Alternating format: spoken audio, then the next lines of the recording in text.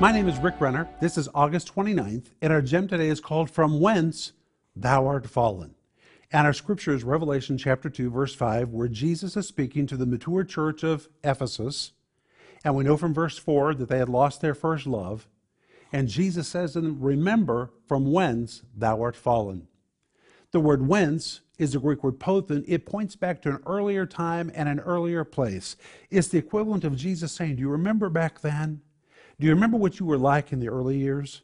Do you remember how you responded when you first received Christ? Do you remember what you were like, pothen, back then in the early days when you were first filled with the Holy Spirit? He says, pothen, think back to that time and you'll understand that now you are fallen.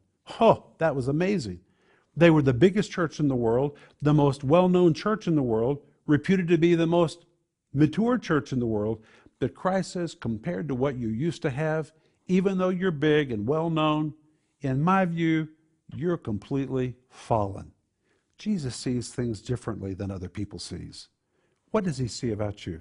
Does he see that you're in good shape, or does he see that you've lost territory? That's something we all need to think about today.